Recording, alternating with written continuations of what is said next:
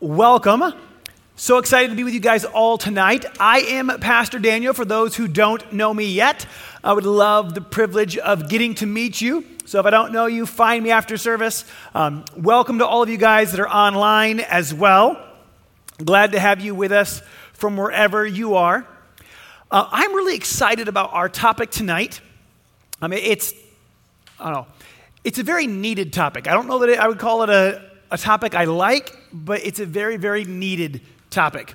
See, we're going to talk about worry, fear, anxiety, and depression. And that is a lot, but they all kind of merge, and they cover a lot together. And I was looking at this, going, how big of an issue is this? And 2 years ago, it was a $13.69 billion a year industry. It was a larger industry than the NBA and Major League Baseball combined.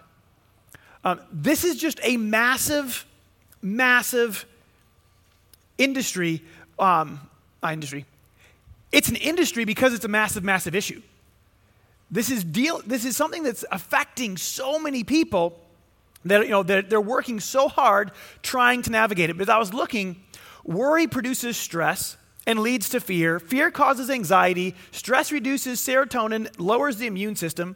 Medical research says that 90% of illnesses and diseases are stress-related. So as I was looking at this, I was going, okay, well, then learning what to do with worry, stress, and anxiety isn't just like a good idea. It's a life-changing, even a life-saving idea. I'm like, this is something that we all need. And I know that there are those that are in the room or those that are watching online who are like, that's what I am dealing with every single day, or it's what I'm dealing with this week. And then there are others who are like, just tell them to stop. Like, I don't know if you've ever been that person. You're like, they have these issues, and you're just like, well, yeah, stop. And that is good advice. In fact, I think all of them would like to take that advice. Over $13 billion says they're trying. I don't think they're shelling out that money because they're like, I just love being depressed and worried. I just am so pleased with the... So if they're spending this, they're trying, but somehow in spite of their trying, they're still stuck. And so I wanted to look going, well, what does the Bible say? How do we get unstuck? How do we live in a world where things can be crazy without being crushed under worry, anxiety, fear, or depression? Like, what can we do? And Jesus mentioned some of it in Matthew chapter 6, verse 25.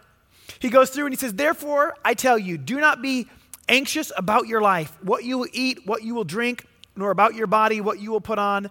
Is not life more than food and the body more than clothing?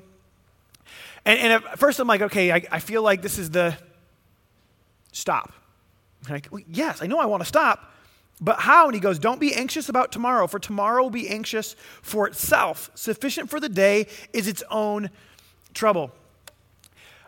This message came about because earlier this week, we do 7 at 7s. If you're not familiar with those, every Monday through Friday, we do 7 minutes of encouragement, confession, and prayer online. And then we go through and pray for any of the comments that came in that asked for prayer. And I was going through and I was praying with people on there, and somebody typed in how they were already worried and losing sleep about something that was a month away. And I was like, well, that stinks. Like, you're in your moment of like relief from the thing, but you're so worried about the thing that may be coming that you're missing out. And I just got looking and going, well, why? And it goes through saying that this isn't worth it. This isn't working. He says, which of you by being anxious can add a single hour to his lifespan?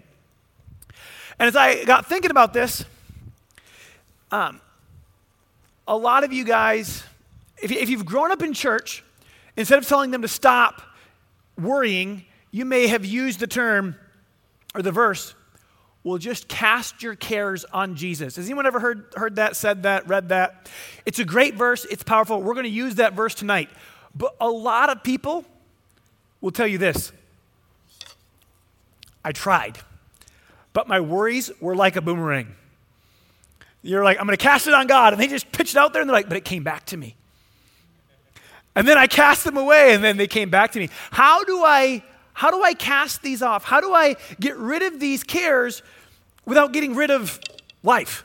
Like, because most of the time the things that you worry about are things you care about, right? You don't worry about destroying something that you put in the trash. The goal was for it to be gone. But you worry about your finances, you worry about your family, you worry about health, you worry about things that are a big deal. So how do we not worry? How do we cast our cares on God and let him keep them with the things that we don't want to get rid of? We don't want to get rid of our children. We don't want to get rid of our future. We want to move forward. Well, Philippians chapter 4 says, do not be anxious about anything, but in everything in prayer and supplication, with thanksgiving, let your requests be known to God. And he starts out and he goes, okay, you're going to start. If you don't want to be anxious, the first thing you're going to do is to cast it onto God. And a lot of us are going, well, yeah, but don't they come back? And some of this goes through going, all right, he's going to lay out, and we're going to look at some of these principles of how to keep it there. He goes, but when you, instead of being anxious, when you give these to God, it says, then the peace of God, which surpasses understanding, will guard your hearts and minds. In 1 Peter, it says, humble yourselves, therefore, under the mighty hand of God, so that at the proper time he may exalt you, casting all your anxiety on him because he cares for you. Be sober-minded, be watchful. Your adversary, the devil, prowls around like a roaring lion seeking someone to devour. I looked at that, and normally all you hear is cast your cares on God because he cares for you. But I noticed something. If you go back to the verse before it, it says, humble yourselves, therefore. One of the first things, if I want to cast my cares on God and to leave them there, is I have to realize God's bigger than me. He goes, humble yourself. If I think this is all about me and my skills, I'm going to be worried. Because now all of the pressure and all of the weight rests on me if I think it's about me. And that becomes a lot of weight that cripples a lot of people. And I remember just talking to somebody, and they're asking for prayer for this situation, and I'm praying with them, and there's simple steps that they should be taking, and you're like, all right, we're praying. Are you taking these simple steps? And they just went through, and we're like, but if I take that step, what if this happens, and that doesn't work? So I haven't done anything. And they were so crippled by the worries and fears of what might be that they didn't do what they knew they should do. And my heart just broke for them. And you're like, we're going to pray because you can't go forward if you stay doing nothing. And so I looked and said, all right, so the first thing is recognizing that you can't do it on your own. The first thing is turning to God. The first thing is humbling yourself. So it's the part that we go in prayer. It's the part where we go, God, I can't do this on my own. And a lot of you guys have said, well, you know what? Hey, I did that part. Remember, it's this boomerang. I cast my cares on God. I prayed about this, but the worry came back to me. How is it that I keep it gone? And we're going to look at the role of your eyes and of your mouth. But in order to do this, you have to understand worry. What is worry? I don't know if you ever broke it down, but worry is the action of holding on to negative possibilities. When I hold on to every negative possibility that might occur, or any of them really, that's what worry is. But the problem is that we don't even just worry about a negative possibility. Most of us, if we're getting worried, worry about 20 negative possibilities that probably couldn't all simultaneously happen. It's like, I'm so worried we're not going to get to go camping. And I'm so worried that while we're camping, it's going to rain. And I'm so worried that while we're playing outside, this is going to happen. And you're like, do you realize that if you don't go, it doesn't matter? None of these can happen at the same time. You have mutually exclusive worries that cancel each other out, but we hold on to all of them and then we get overwhelmed because now there's 50 scenarios that could happen and we're I can't handle it. And you're like, it's not even possible. But when I hold on to these negative possibilities, it becomes too much. When we get caught up in all of these different ones. And as I got looking, I'm going, so this is worry. So fear is negative faith. The Bible says in Hebrews chapter 11, verse 1, that faith is the substance of things hoped for and the evidence of things unseen. Fear is the substance of things not wanted, the evidence of things worried for. So worry is negative hope. See, when I have hope, I have a desire based on a possibility of something positive. When I'm taking on to worry, I am taking this unwanted disposition based on the fact that something could happen. And so when I hold on to that, then I begin to see that, and it begins to affect my life in a negative way. See, worry and faith both move your mouth, but in opposite directions. And the way that our mouth moves fills our heart and directs our life. Proverbs chapter 4, verse 23 says, above all else, guard your heart. So let's look at the children of Israel because they lay this out for us pretty beautifully. So God's got this amazing plan for them. And so God gives them, says, I have a promised land for you. Now, the promised land, they had not received it yet, but they have this glorious promise that God has good things in store for them. They go from being in a mess. They go from being in Egypt, where they've been slaves. And so God delivers them out of Egypt. It's an amazing story, but for time's sake, we're not going to just park at that part of the story. So God delivers them out of Egypt. God delivers them from Egypt when Pharaoh decides to chase them. God takes care of them as they're crossing the desert there.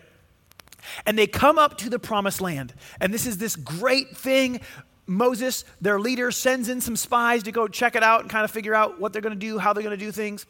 And they come back and they're like, man, the land is full of milk and honey. They got fruit. Okay, it says they took a cluster of grapes and they carried it between two men on a pole. Have you ever had trouble carrying a cluster of grapes? I have not had trouble on my own. I did not need a pole for myself to carry. I'm like, those grapes had to be ridiculous. I'm like, those had to be some record-setting grapes. It's like, what are you going to have for breakfast? I'm going to have a grape.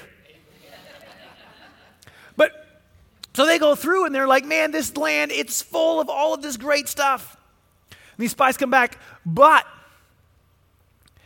it says that they gave a bad report, saying the land through which we've gone in as spies devours its inhabitants, and all the people whom we saw in it were men of great stature. And they give this negative report.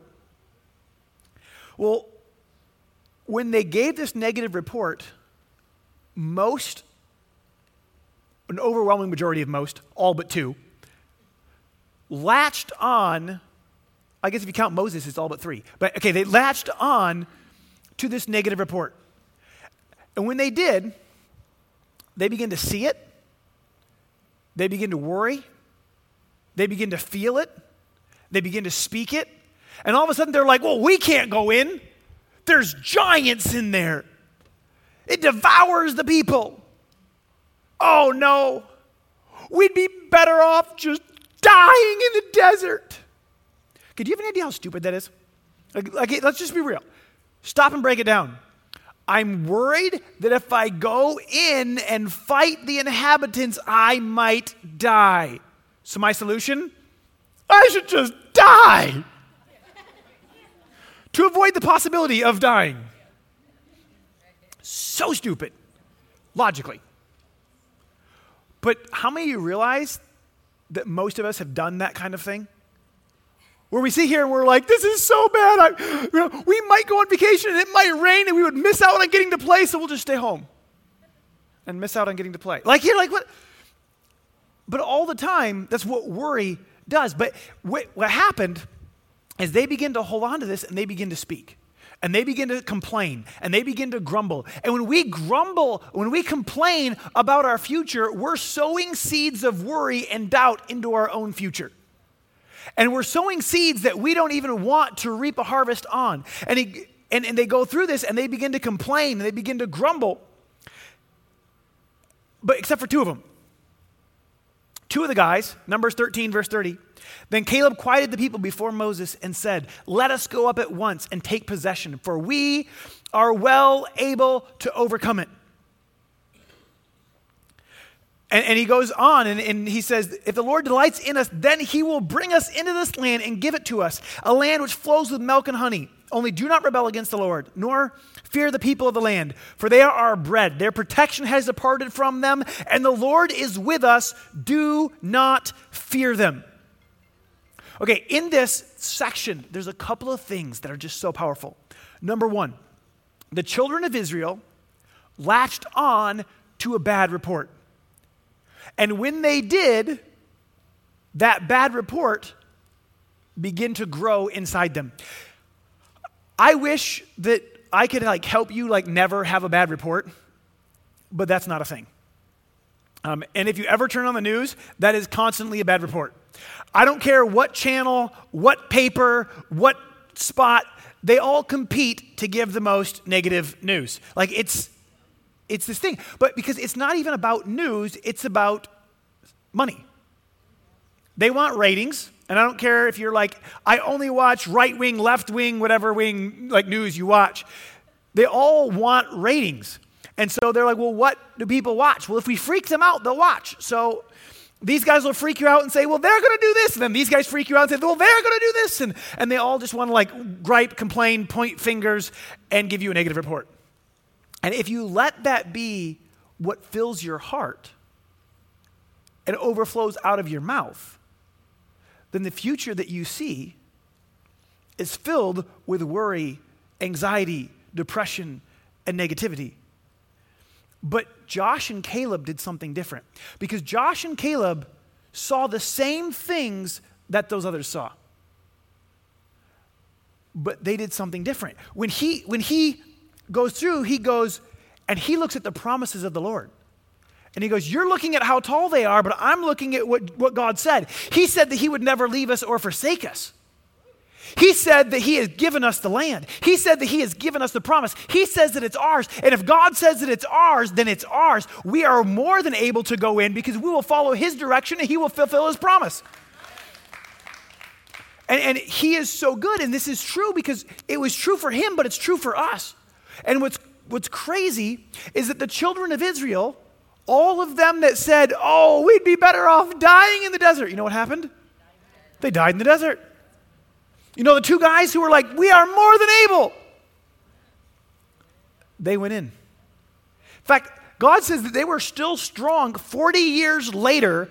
Their eyes had not dimmed, their strength had not waned. And they went into the promised land ready to fight and take on giants as old men. No offense if you're over 80, but they were over 80. They were old, but they came in and said, oh, I'll take on the giants. I'll take the mountain. In fact, Caleb asked for the mountain with the giants. He's like, it'd be really easy to be like, whoa, woe is me. I'm going to get worried. The land that I wanted has big people. What am I going to do? And we can make fun there, but do you realize that sometimes the negative report comes from the news, but sometimes it comes from a doctor? Sometimes it comes from a principal. Sometimes it comes from someone in the office going, hey, did you hear they're going to let go a third of the staff? And there's all of these different reports. But if it's all about me, if my eyes are on me, then if the report comes that they're laying off a third, I'm sitting here trying to evaluate myself, going, am I good enough? Am I going to stay? Oh no, what's going to happen to me? What if they let me go? And all of a sudden I have like this worry and this weight of, can I perform at a level that I can stay? And if I don't, what am I going to do? But if I switch and fix my eyes on Jesus and say that, oh, he said that he'd supply all my needs according to his glorious riches in Christ Jesus, all of a sudden I can look and go, you know what? God's favor is on me. I don't think they're going to lay me off. And if they do, God's going to provide something else and it'll be better. And all of a sudden there still may be a storm around me, but it doesn't need to shake me. Because when I cast my cares on him and when I begin to look at him, it begins to move my mouth and move my heart in a different direction. And I become impervious to this storm. It's not that it's not there. It's not that things aren't around me, but it stops shaking me and I can begin to look at him as I cast my cares on him. I'm going to bounce in my notes here. Okay. Joshua learned a lesson from this. So in the story that we just went over, Joshua was leading the people, or I guess he was one of the spies. Now he's leading the people. Moses has passed away. 40 years have gone. He's going to head in. And Joshua chapter 6, he's about to head into the promised land, and there's the first city that they're going to take on is Jericho. It's this massive city with huge walls. And God gives him the worst plan in history. If you're not familiar with the story, like an angel shows up to Josh and is like, hey, I'm the commander of the Lord's army. Here's what you're going to do. Take all of the men of Israel. Like you take your army and go march around the city. And then go back. The next day, go march around the city. And the next day, go march around the city. And you're like, you're going to do this for 6 days. And on the seventh day, you're going to march around 7 times. And when you get to the end, everyone's going to yell. And the walls will fall. Logically, right? So you look at this plan and you're like, this is honestly the stupidest plan in history. Yelling isn't going to knock the walls down. And whether or not we walk around, if this is lap number 13 or not, like doesn't really matter. Like how, what? So, remembering what happened 40 years earlier, this is what Joshua does. Now, Joshua had commanded the people saying, you shall not shout or make any noise with your voice, nor shall a word proceed out of your mouth until the day I say to you, shout. Then you shall shout. He goes, if I let you talk, you guys are going to complain like crazy. You guys are going to go, what is Joshua thinking? This is the stupidest plan in the universe. This is never going to work. And he goes, if I let you do that, you will speak us out of victory. He goes, this key to our victory is going to be shut up. Like that was his plan. He's like, all right, everybody shut your mouth. And if you can shut your mouth, we'll follow God's direction. This is going to happen. And I looked and thought, you know, Josh, I think you're onto something. I think a lot of us would have a whole lot less worry if we would learn to shut our mouth. If we would learn to stop repeating every negative thing that we hear. If we would stop just reciting every negative thing that the news said, everything that the doctor, the principal, the boss said might possibly happen. If we would stop painting our future with these words. See, your tongue is the paintbrush of your heart. But your tongue paints the window that you look through.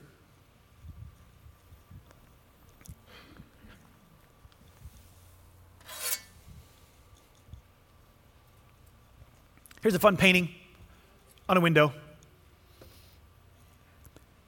Everywhere I look, I see green. Pond, nice blue sky. If I come up to the light here, I look and it looks sunshiny.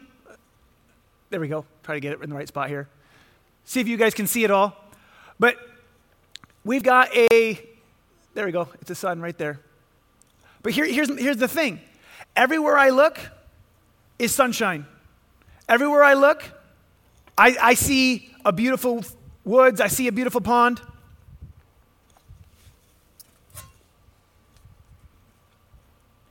Or a storm.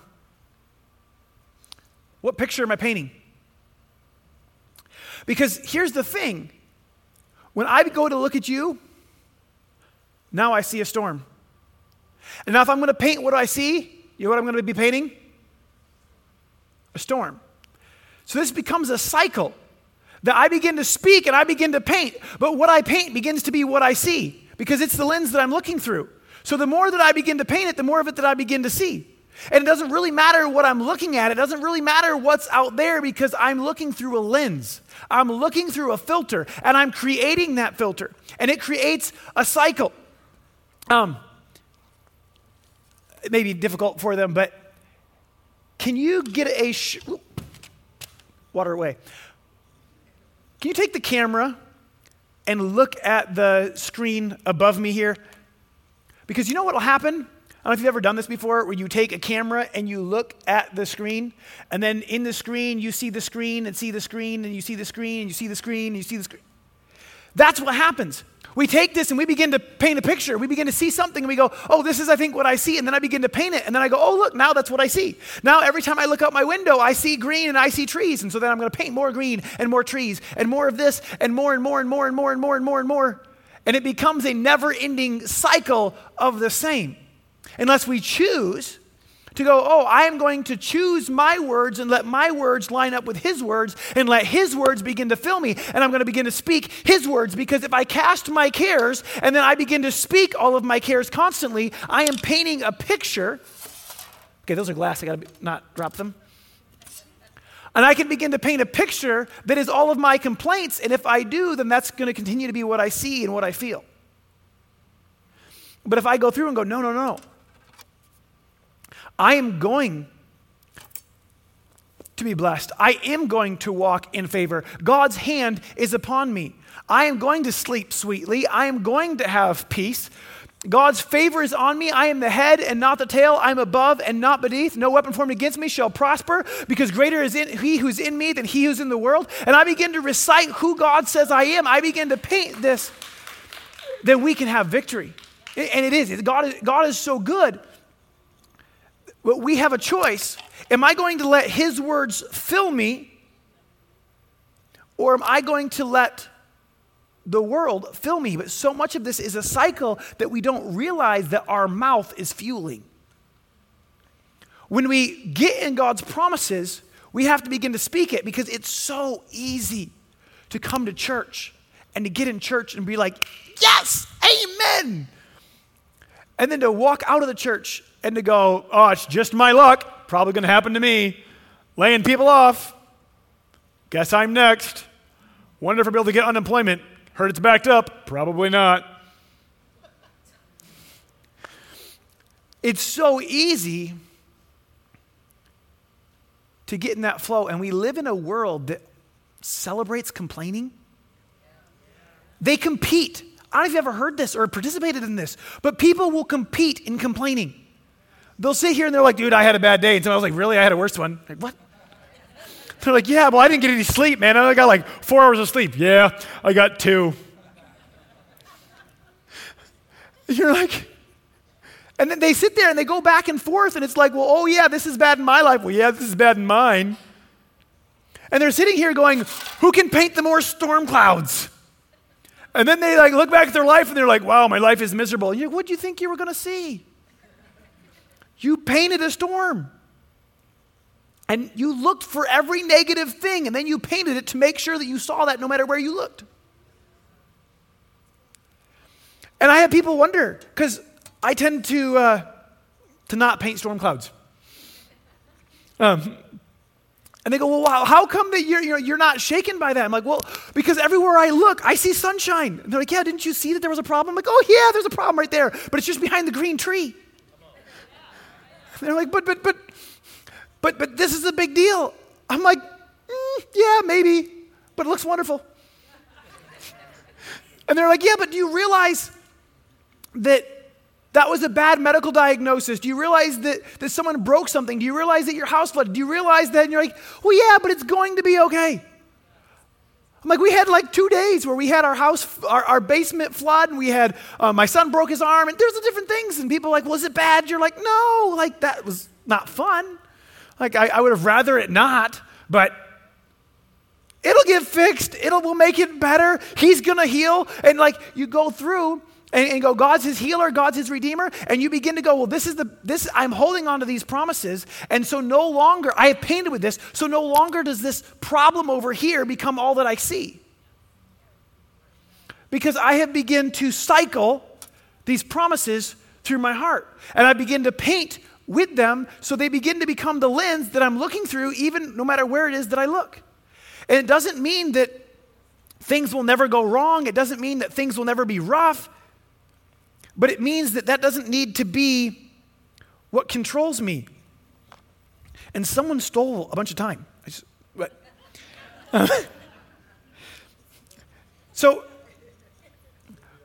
it's with our words and with our eyes. Because you want to fix your eyes on Jesus. And when you do, it's part of this humble yourself, look to him. Hebrews chapter 12, verse 2 says, looking to Jesus, the founder and perfecter of our faith, who for the joy set before him endured the cross, despising the shame, and is seated at the right hand of the throne of God. Where he looked gave him strength. He went through the absolute worst, but he looked ahead. And I wish I could promise you that nothing negative would happen, but I'd be a liar. But you can choose what you fill up on. And where you look determines what you see, even if what you see isn't real. I have a friend who's a magician, and it's amazing the things that he can do. And I asked him, I'm like, how on earth do you make things appear and disappear? Because I know there's no actual magic involved. He's like, there's no magic. He's just like, he said, I know how to control where you look. And if I can control where you look, I can control what you see, even if what you see isn't real. And I'm like, but the pin was in your hand, and then it was not. If I can control where you look, I can control what you see. And the enemy is trying to control where you look. Going, if he can control what you look at, if he can control where you look, then he can control what you see, even if it's not real, even if it's not hopeless. He can make it seem it. But if you look at God's promises, if you fix your eyes on him, the author and finisher of our faith, then you'll be filled with hope, even when things aren't all going your way. See, because feelings flow from your heart, not from your circumstances. And a lot of times we think that we're a victim of the circumstances and that that's just what's going to control how we are and how we feel, but it's not true. See, what we pour into our heart is where they're going to flow from, not from what's happening around us. And it's why you can have two people in the same situation see things completely different.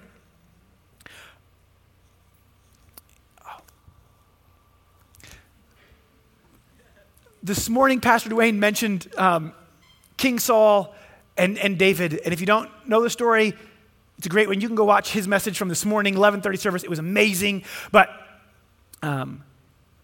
King Saul was big, strong. He was tall. He saw the giant. He looked at the giant, and he trembled. David was not the king. He was not large. He saw the giant, same giant, but he saw the promises of God. And he responded differently. And you can go through 1 Samuel chapter 17 and you'll look, the king goes, this is what you are, this is what he is, you're not able. And David's response was, my God has saved me. He is not in covenant with God. And if he's not in covenant with God, he doesn't have the protection. He goes through, and when he stands in front of Goliath, he says, I don't come at you with a sword and a spear, but in the name of the Lord God Almighty, whom you've defied. And he goes through and he goes, this is my promise. I'm standing on my promise. That's what I see, and that's what I'm going to see. It's so good. Because when we do it, it's going to happen for us too. We too can look and go, I don't need to be shaken by the things that are around me. I don't need to live in worry, anxiety, and fear because I can latch on to God's promises. God's promises are for me. And when I latch onto those, it begins to change what I see. Okay. I have a couple promises for you.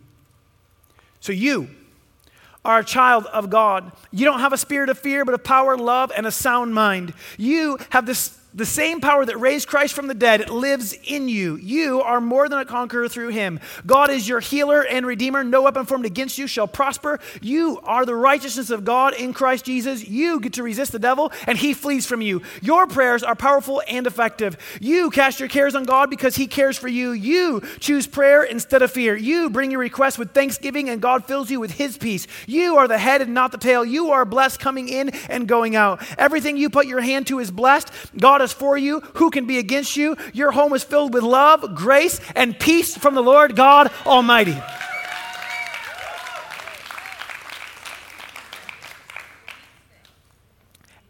As you fix your eyes on him and let it move your mouth. When you begin to speak it out, you begin to go, you know what? My world is going to be seen through the promises of God. And when I do, that's going to change what I see. It's going to change how I feel because my feelings are not based on my circumstances. My feelings overflow from my heart, and I get to choose what goes into my heart. I can choose what reports make it in there. And when I do, it's going to change, it's going to affect, and I'm going to look through that lens everywhere I go. And you don't need to live controlled by worry, anxiety, and fear. And as I say this, there are some that go, you know what, I don't know that God. I have not received those promises. One of the most important promise, Romans chapter 10, verse 13, says, whoever calls on the name of the Lord will be saved. And as we talk about all these promises, it would be amiss if I didn't bring that one up and give everybody an opportunity to say, you know what, I want to respond. I want him in my life. I want him in my heart. I want to know that my sins are forgiven, that I'm right with God. Can everyone bow their heads and close your eyes? Today, whether you're here or online, today I want to make Jesus the Lord of my life. I want to know that I'm right with him and on my way to heaven. I want to receive that promise. When I say three, I'm going to ask you to raise your hand. 1, get ready. You can know that your sins are forgiven. 2, 3, raise them up. Say, that's me. Awesome. Who else says that's me? I want to make Jesus the Lord of my life. Awesome. Awesome. Who else? Another one? Awesome. All right. We're going to say a simple prayer. If you're online, you can just type it in the chat. Say, that's me. But here's what we're going to do. We're going to call on God's name. He's going to do what he promised. So go ahead, whether you've done this before or whether today you're making this decision that you're going to make Jesus your Lord, that you're going to live for him, that you're going to receive his forgiveness, then repeat after me. Say, God, thank you for loving me. Even when I make mistakes, I'm sorry for my sins. I believe that you died and rose again. Thank you for washing my sins away. I choose to live for you from this day forward. I declare that you are my Lord. In Jesus' name, amen.